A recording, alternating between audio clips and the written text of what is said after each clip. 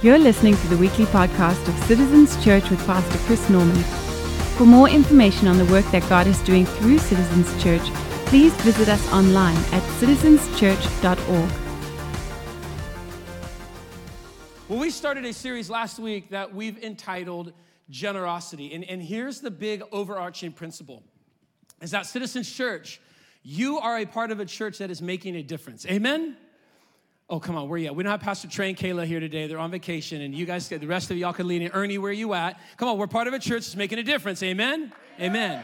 So I love what we saw God do through Share the Love as a church. I keep bragging on you. I mean, over 300 volunteers and all the different ministries we went to and we're a part of, the different service projects, over 14 different service projects. And I just love that we're making a difference. I love the fact that I can look back at a church that, and I can't wait to celebrate for a 10-year anniversary, but a church that's seen well over 2,000 people make commitments to Christ. Over 1,000, some people have been baptized in our church. I just love that we're making a difference. I love hearing the stories, and we're going to share some with you over the next several weeks and months of lives that God has touched and changed through this church. And I just want you to know you're part of a church that's making a difference. We take it very, very serious. We're not here just to hang out. Matter of fact, we if you go to our Next Steps class, you're going to hear us talk about we're not here just to hang out. We're not just here for the people who are here. We're here for the people who are not here yet. And we're called to be on mission and to reach people, to touch and to change a city. And I believe that we are a church that is going to leave a legacy. That when we're gone, like you and I are gone, people are still, like there's something here that outlasts us, everybody. That we've laid the foundation for the next generation to run further and farther than we ever could on our own. That God is using our time here to set up what he's going to do way over there. And so I want to be a part of it. I want to be a part of what he's doing in the here and now. And I want to be a part of something that is beyond everything I'm in the midst of here and now. And I just love the fact that we're part of a church we've got vision. Someone say, we got vision. We've got vision. I think the best thing a church can do, the best thing people can do is to get on page with God's heart. And God's heart is to reach lost people. Jesus says, I'll leave the 99 to go after the one. And he says, when that one comes home, there is more joy in heaven. There's more joy. And so our eyes are always on the ones. Our eyes are always on reaching lost people. And we are as a church going to leave a legacy. We're going to brag on it next week, but just all of you online. Do you guys know online, our audience online over the last month has gone from about 1,000 people that are with us on, in subscribers on our YouTube channel to over, 21,000 in the last, come on, I'm sharing stuff from next week. But that's insane. And the hundreds of you right now that are watching and connecting with us online. I love it. We're seeing people come to Jesus online. Okay, so that's all next week. What I'm trying to do in this series is connect the dots between the legacy we're going to leave and the way that we need to live. When you understand the legacy you're going to leave, the change you're going to be a part of, when you understand what it is God wants to do in your life and you get clarity on the legacy you're going to leave. I think a lot of people are afraid to think about their last days. I think a lot of people are afraid to think of what are people going to say at my funeral. I need you to think about what people are going to say at your funeral. I need you to think about the legacy you're going to leave. Because if you could get clarity on what people are going to say about you at your funeral, if you get clarity on the legacy you're going to leave, it gives you clarity on the life you're going to live, right? You live a different life when you've got clarity. So we're living a different life. And a life that leaves a legacy, biblically, listen, there's only a handful of principles in Scripture that point to legacy living. There's like 3, and one of the major ones is this one, generosity. It's the generous life that is a legacy life. It's a generous life that changes lives. It's a generous life that leaves an impact. For God so loved the world. What did he do? He gave. He was generous. He gave to creation. By the way, God is the ultimate giver. Amen? Like, you think about it, he gave us creation. He gave us his word. He gave us his son. His son gave his life. Jesus ascended to heaven and gave us his spirit by which we now have the power to live the life he called us to live. He gave us a commitment. God just gives and gives and gives and gives. And then he turns to his creation. He turns to those that he's given to. And he says, now your job is to do what I've been doing. And it's to, someone say, give. There's just this heartbeat of generosity. Because when God set out to change humanity's trajectory, he was generous. He did it through giving. And when we set out to change trajectory, we do it through generosity.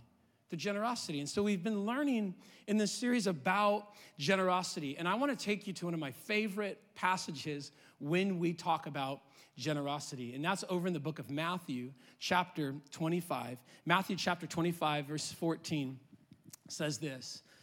It tells us about a master who's getting ready to go away on a really long trip. And as you read this, you start to connect the dots that maybe Jesus is talking about himself and not just a master who actually was rich here on earth. And so he's connecting the dots because I want you to see this is what the kingdom of God is like. He actually says that right before this passage. He says, the man who had received, do we have the verse before this or no? We don't? Let me tell you what's happening before this. The master hands out bags of gold. Someone say bags. Bags. And he gives one 5 bags. He gives another 3 bags. And he gives another 1 bag, okay? And he tells them to look after what he's entrusted to them until he comes back. Someone say entrusted. So entrusted means it's not yours, I'm giving it to you, and I'm expecting you to do with it what I would do with it while I'm gone. You've been entrusted. In the same way, we've all been entrusted, right? What I have is not mine. God gave it to me, and he expects me to use it in the way that he desires me to use it until he comes back. I've been entrusted, okay? And so we've been given these abilities. We've been entrusted from God with, well, some have 5 bags, some have 2 bags, some have 1 bag. Well, it tells us this, that the man who had received 5 bags of gold went out at once and put his money to work and gained 5 bags more. So also the one with 2 bags of gold went out and gained 2 more. Then it tells us this. I think our verses got mixed up. It says, again, it will be like a man going on a journey who called his servants together. Here's what I was looking for. Entrusting them, someone say entrusted, entrusting his wealth to them. To the one, he gave 5 bags of gold. To the other, he gave 2 bags. To the other, he gave 1 bag, each according to his ability. Then he went on the journey. Then go back to that first verse. But the man who had, there you go, the man who received 5 bags of gold went out once, put it to work. The man who received 2 bags went out, put it to work. Gained 2 more, go to the one man. Watch this guy. Guy with the 1 bag, but the one who had received 1 bag, someone say 1 bag, dug a hole in the ground and hid his master's money. And after a long time, someone say long time, after a long time, the master of those servants returned and settled accounts with them. So here's what's going on in the story. Master's going away, and he says, okay, guys, listen, you're getting 5 bags, you're getting 2 bags, and you're getting 1 bag. What we are to understand from this parable that Jesus tells is that all of us have been given something. All been given something. And we're meant to do something with the something that Jesus has given us. Well, it tells us that the guy with the 5 bags, he goes out and he makes 5 more. The guy with the 2 bags goes out and he makes 2 more. And it tells us that the guy with the 1 digs a hole and he puts his bag in the hole. Well, after a long time, the master comes back. Let's read it in verse 24. It says, then the man, the master comes back, and it says that the man who had received the 1 bag of gold comes to the master. So the guy with the 5 comes and he goes, yeah, you gave me 5 and I brought you 5 more. The guy with the 2 says, you gave me 2 and I gave you 2 more. But I want you to see the guy with the 1 bag. The guy with the 1 bag comes to the master and says, Master, I knew that you were a hard man, that you harvested where you have not sown and you gathered where you have not scattered seed. And he goes on to say, so I was afraid, and I went out and I hid your gold in the ground. Someone say, I was afraid, because it's important to understand. So I was just worried. I was just like, I didn't have a lot. And I was like, if I don't want to lose what I have. And so I'm going to bury it. You see, I was afraid. And so I dug a hole, you see, and I put it in the ground. See, here's what you gave me. Here's what belongs to you. And his master replied, watch this. You wicked and lazy servant. Well, that's not very nice. You wicked and lazy servant. You knew that I harvest where I have not sown, and I gather where I have not scattered seed. You knew that about me. Then he goes on to say this. Well then, you should have put my money on deposit. You should have put my resource to work with the bankers so that when I returned, I would have received it back with interest. I want you to notice something. The master is not mad at the servant because he did something immoral. He's not mad at the servant because he did something illegal. He's frustrated with the servant because the servant didn't do anything with what the master gave the servant to do stuff with in the first place. He's not frustrated that the servant, crossed the lines in his life while he was gone. He's frustrated that the servant didn't put what was given to him to work. He didn't invest what was given to him. So there's a couple things that are clear from this illustration that Jesus uses. One is this, I want you to understand this, is that we all have been given something. So here's a question you need to ask yourself. Every one of us need to ask ourselves, what have I got? Come on, write that down. What have I got? See, because you all got something. See, some of us got the 5 bags. Some of us got 2 bags. Some of us got 1 bag. Some of us are 5 baggers, but 2 baggers. But here's the thing: we've all got something. Some of us have a certain amount of time or time left. Some of us have a certain amount of a level of education. Others of us have a certain level of influence. You have a job. You have a career. See, what have you got? You have a certain measure of financial resource. What have you got? You have, some of you the gifts you have, the talents you have, the skills that you have. Some of you have a certain measure of health, a certain measure of experience. Come on, what do you got? Some of you have a story. You got a story, and it's unique to every single one of us. All of us have a story, and our story is different than my neighbor's story. It's different than the person sitting behind me's story. And so all of us have some. Some of you need to pay attention to that thing that makes you you. You know what I'm talking about? There's just like that thing God gave you. It makes you you, and that's what God has entrusted into you. It's just the you-ness, and it's unique. And God says, I've given this to you. You see? And God, it says in heaven, He's handed out, He's passed out. Okay, you're a 5-bagger, and you're a 2-bagger, you're 1. I'm gonna pass these things out. And the Bible actually says that He has distributed the gifts. He's distributed them as He wills. Because we go, well, God, why did He get 5 and why did He get 1? Why did I get 1? God says, I passed them out as I will. I passed them out as I will. And I need you to understand this. There's this sense that all the things that we have are all things that have been entrusted. Someone say entrusted. They've been entrusted to me. God says, I'm going away for a long time.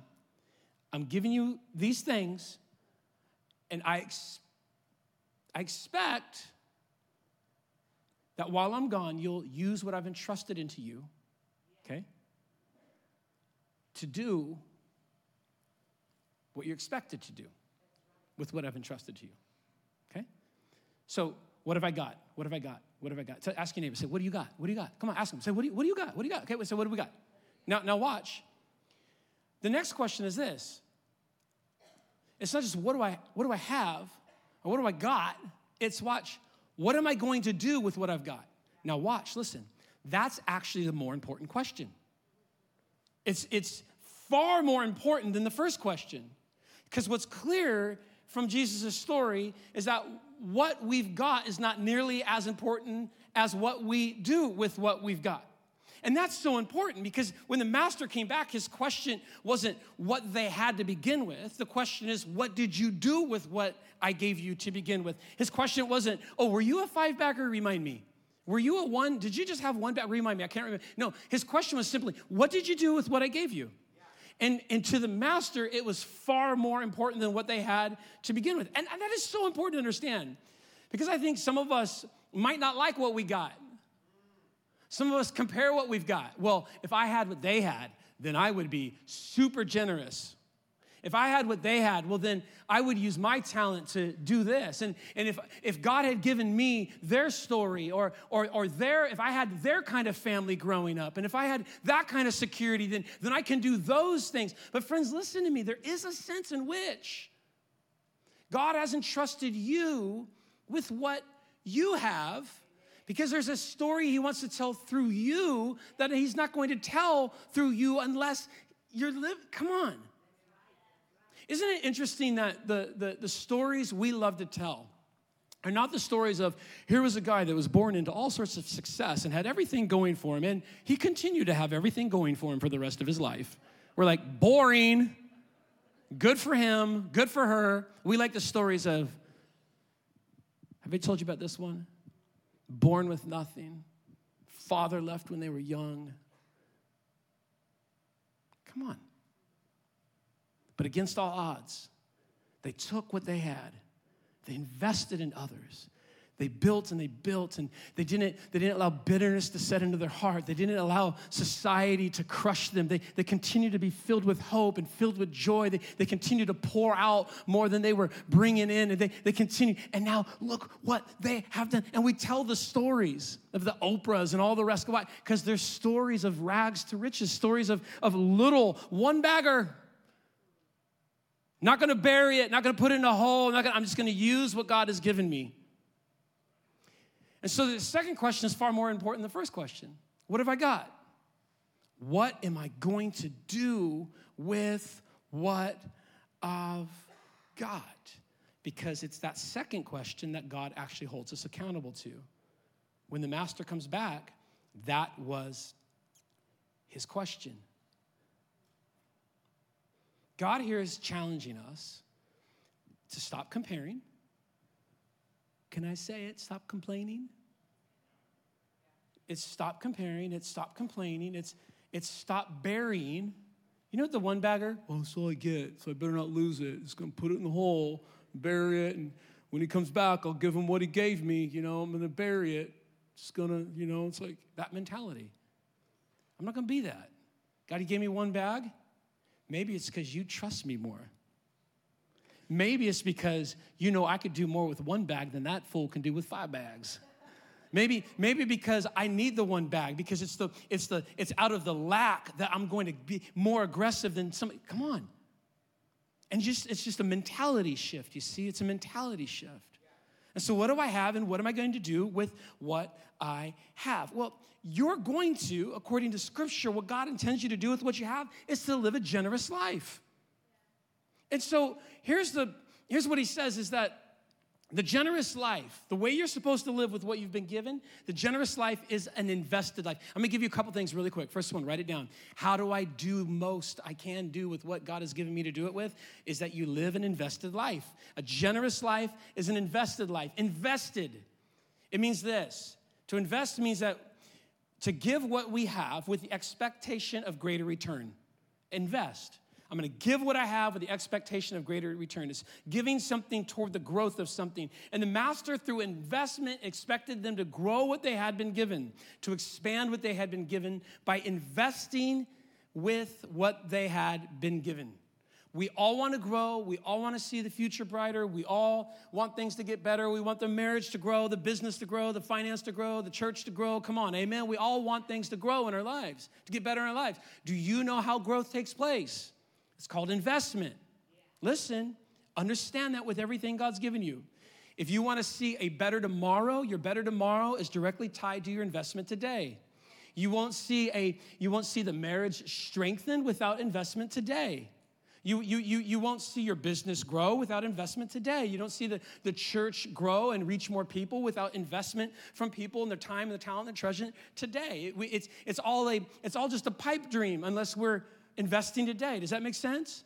So if I want my children to do better in the future and have momentum and a bright future, well, I have to understand if I want that for them there, I've got to invest in them right here. And if I don't invest in them here, they may never see that there. And so I got to wake up when they're little and they're screaming and someone's got to go in and feed them. I got to show up when they're making bad decisions and I need to sit them down and love on them. I got to be involved and make, someone say investment. Investment. And you see, you need to understand that because what you have cannot create more. It cannot grow. It cannot produce unless you give, unless you're generous with what you have. You invest what you have. Your time, your talent, your treasure, your story, your resource. You got to take it and invest it into the children, into the marriage, into the things that God's called you to invest into. This is making sense. If anything's going to grow. And I bring it up, it sounds like it would be, well, everyone knows that, Pastor Chris. No, not everyone knows that. Somebody buried their bag. A buried bag never grows. I don't care how much you water it. It's a giving out of the bag that produces growth. An invested life. And it's what the master expected from the servants who were stewarding what God had given them. Do you know that everything we've seen and been a part of this church is built through investment of people in this church? I mean, I just brag on, you heard me this morning talking about the lives that have been changed, the marriages healed, the communities reached, the thousands of decisions for Christ, the thousands of baptisms, all the things that God has done in our midst. I'm telling you, this has been built on the investment of people in this church making it happen. Can someone thank God for our seed team that makes this happen every single week and all the people who've given? It's investment. I'm just trying to connect the dots. And you've heard me talk about it before, but everything we've done has taken investment. Everything we're going to do is going to take even more investment. And our lives run as a church and as individuals. Listen, look, come on. Your life will run at the pace of investment. Let me say that again. Your life will run at the pace of investment. Your marriage will run at the pace of investment. Your relationship with your kids will run at the pace. Your friendships run at the pace of your investment. You want better friendships? Invest in your friendships. Does that make sense? Don't sit around, I just wish I had better friends. Invest in your friendships. Watch. Does this make sense, everybody? Okay, good. Because the second point is this. If God calls us to calls us to grow what he's invested into us, God expects us to invest it in other places, well, where do I invest? So if God expects me to invest, where do I invest? It's a good question, right? Because how many of you know not all investments are created equal, right? So where do I invest? Well, let me read you a verse. Here's what it says in Matthew. Do not store up for yourself treasures on earth. In other words, don't live a life that is investing everything in this thing. See, this is let me tell you what the earth is. Let me help you out. It's called temporal. What does that mean? It's not going to be here forever. It's a sinking ship, everybody. It's going down. So if you're a wise investor, you don't take your treasure and invest it into a sinking ship, right? If I tell you, hey, it's going real bad. It's going bankrupt, you don't go, oh, good, let's put everything in it. So here's what Jesus says. Just think about, okay, do not store up for yourself treasures on earth where moth and vermin destroy and where thieves break in and steal. Don't do that. There's all sorts of mess here, okay? He goes on to say, but store up for yourself treasures in heaven, where moths and vermin do not destroy, where thieves do not break in and steal. For where your treasure is, there your heart will be also. But I love that because he's going, don't invest in the temporal because it's all falling apart. Invest in the eternal. Invest in what is going to outlast this planet. Invest in what is beyond this place. You need to lift your eyes and get an eternal perspective and invest in eternal things, in heaven. And then I love what he says, because where your treasure is, your heart will be also. Your heart follows your treasure. Man, you want a bigger heart for the kingdom? You invest more in the kingdom. And if I'm investing in the kingdom, my heart's in the kingdom. So and it also goes the other way. Where you're investing tells me where your heart is. It tells me what you care about. Like honestly, right now, go back through your even just your financial budget or your time budget, where you've spent your time, where you spend your money. It tells me what you love, what you care about. And so Jesus is going, just make sure that you're not putting all your eggs in this basket, because it's going to be broken. It's all falling apart. You need to learn to get, someone say, an eternal perspective. So here's the question we need to ask ourselves. We're expected to invest what's been given to me into what will outlast me. So the question then becomes, how can I leverage, think about this in your life, how can I leverage what's been given toward me, or to me, toward what will outlast me? So how can I leverage my story into what will outlast me? How can I leverage my influence? How can I leverage my education? How can I leverage my job? How can I leverage my talent? How can I leverage my money? How can I leverage the resource? How can I leverage all that God has put in my bag, so to speak, what he's put on me toward what will outlast me? That is the way that a Christian is meant to see everything God has given them. It's how can I take this to invest in what's going to last beyond this? Because I understand that there's a future. I understand that there's a heaven. I understand that this isn't as big a deal as that. And so now all of a sudden, when you walk into the office, that relationship with those coworkers is different than just my influence in their life isn't just to help this temporal time be a whole lot of fun. It's going to be a whole lot of fun, but I also want to connect you into some eternal truths. Because you see, I need to leverage what's in front of me toward what's going to outlast me. What's in me toward what's going to outlast me. And now, all of a sudden, everything in my life is seen that way. Because there's more going on than what meets the eye here in the temporal, okay? So God has entrusted me to be a steward. He wants me to invest. Where does he want me to invest? God wants me to invest in not the temporal, but the eternal, to get I call it an EROI, an eternal return on investment. Come on, amen?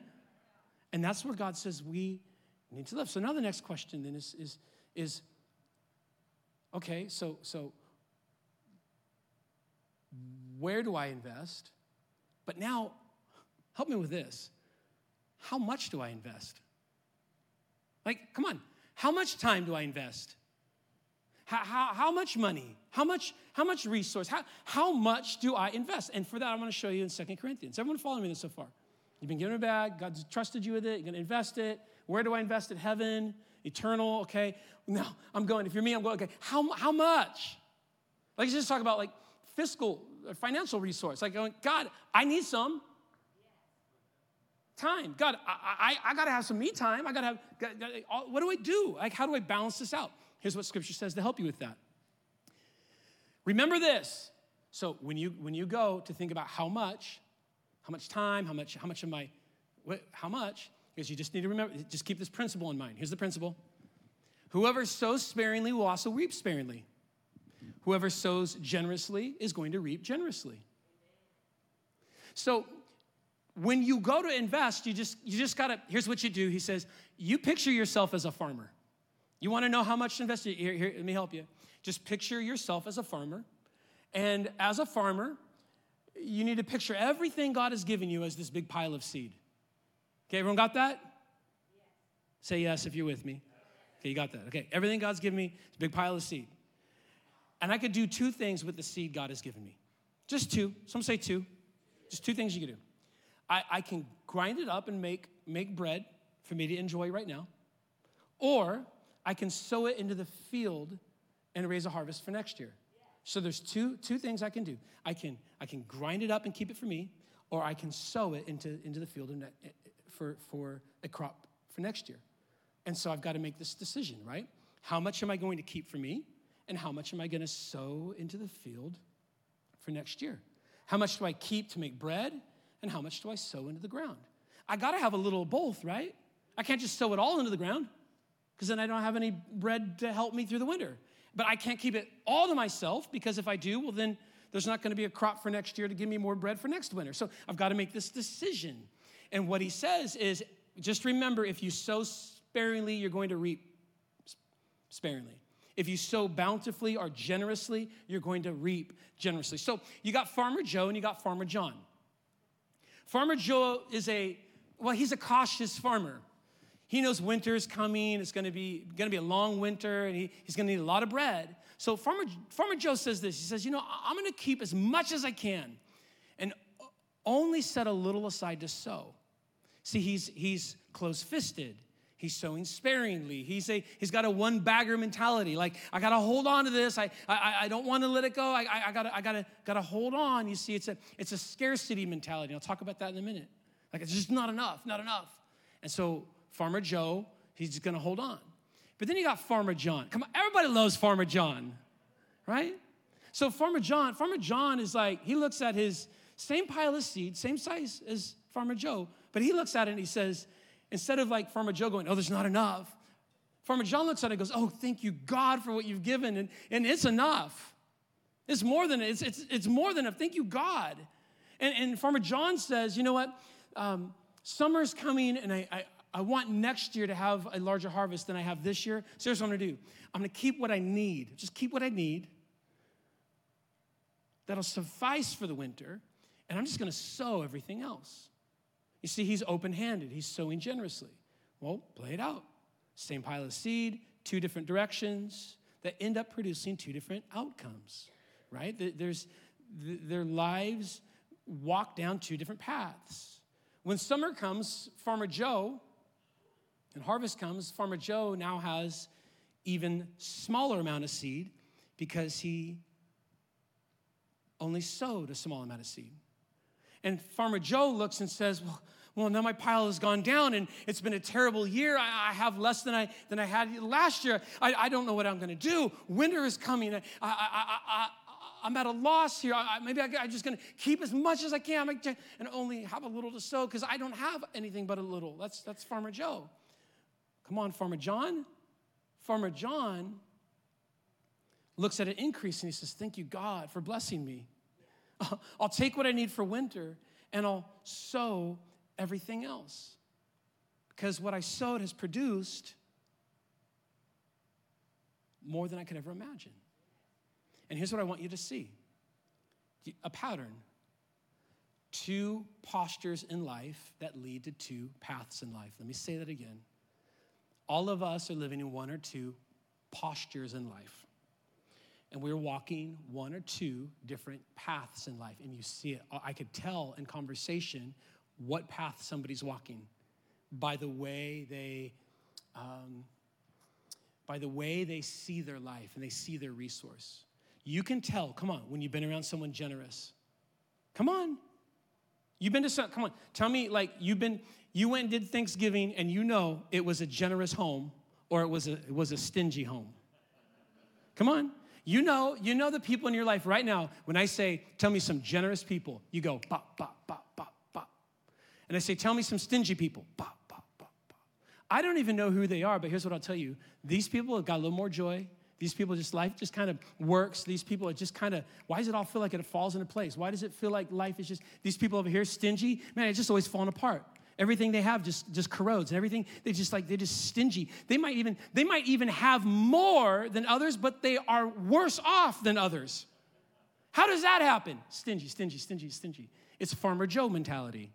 Farmer John, come on, there's just generosity in their life. There's two paths, and all of us are on one right now.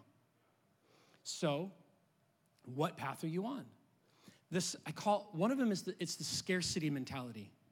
You live life through a scarcity lens where you say, like Farmer Joe, I just don't have a lot. I don't have a lot to give. And if I give, here's how you see giving, scarcity mentality. If I give, I lose it. And now I have less. That's scarcity mentality. I don't have a lot, and so if I give out of my lack, I'm going to even have more lack. If I give, I lose it. I lose it. And you see giving as losing it. You see generosity, like I can't do that because I don't want to lose all that. That's scarcity mentality. Listen, there's also abundance mentality. Farmer John. Abundance mentality is man, what I have is enough. And if I give, I'm not losing it. If I give, I'm investing it.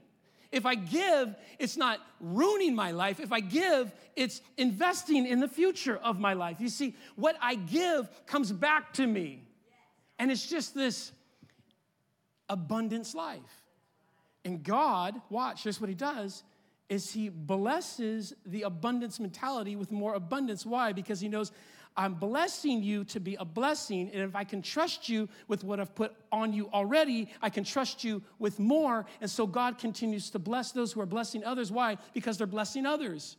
But this guy over here who gets blessed and just holds on to all of it, God says, well, I'm not going to bless that, because it all goes toward you. Do you see what I'm saying? There's two mentalities. It's just the principle of sowing and reaping, and it works in everything in your life. Everything in your life. If you are wondering what to do with what you've been given, you just picture yourself as a farmer.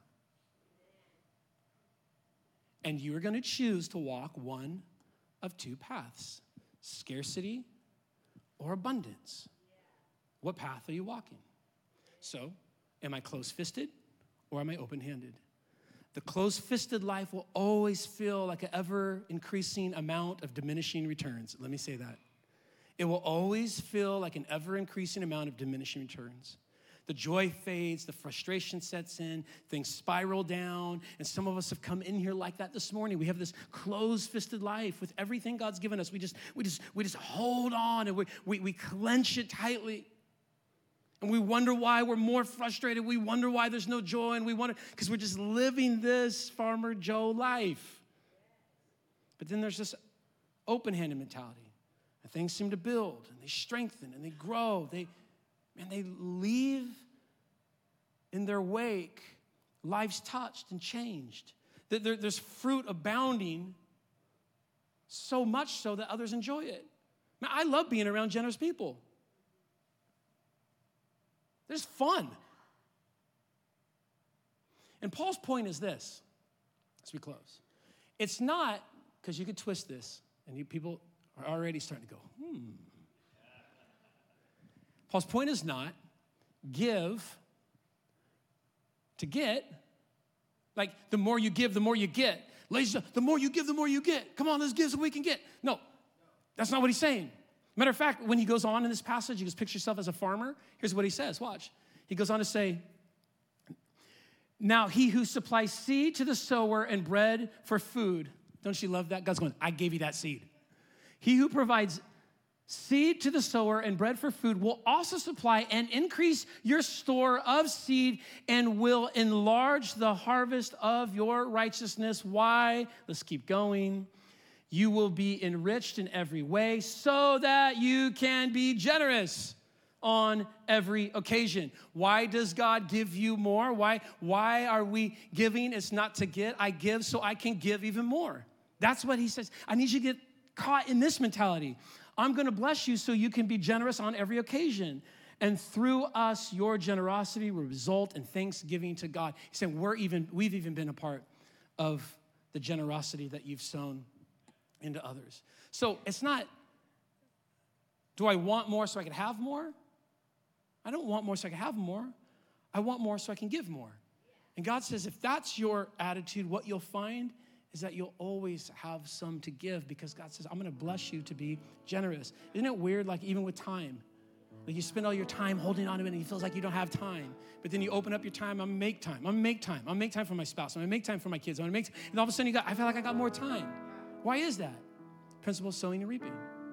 I don't feel like I got a lot. And I'm holding on, and now there's less than what I thought I had, right? But if I let go, if I'm generous, so the generous life is an invested life. The generous life is a kingdom life. Like I'm thinking about kingdom. It's things that'll outlast me. The generous life is an open-handed life. I'm gonna close with this. The generous life is a miraculous life. It's a miraculous life. Because you live in a miracle. You live in God intervening. It's just, it allows me to be a part of the miracles that God wants to do around me.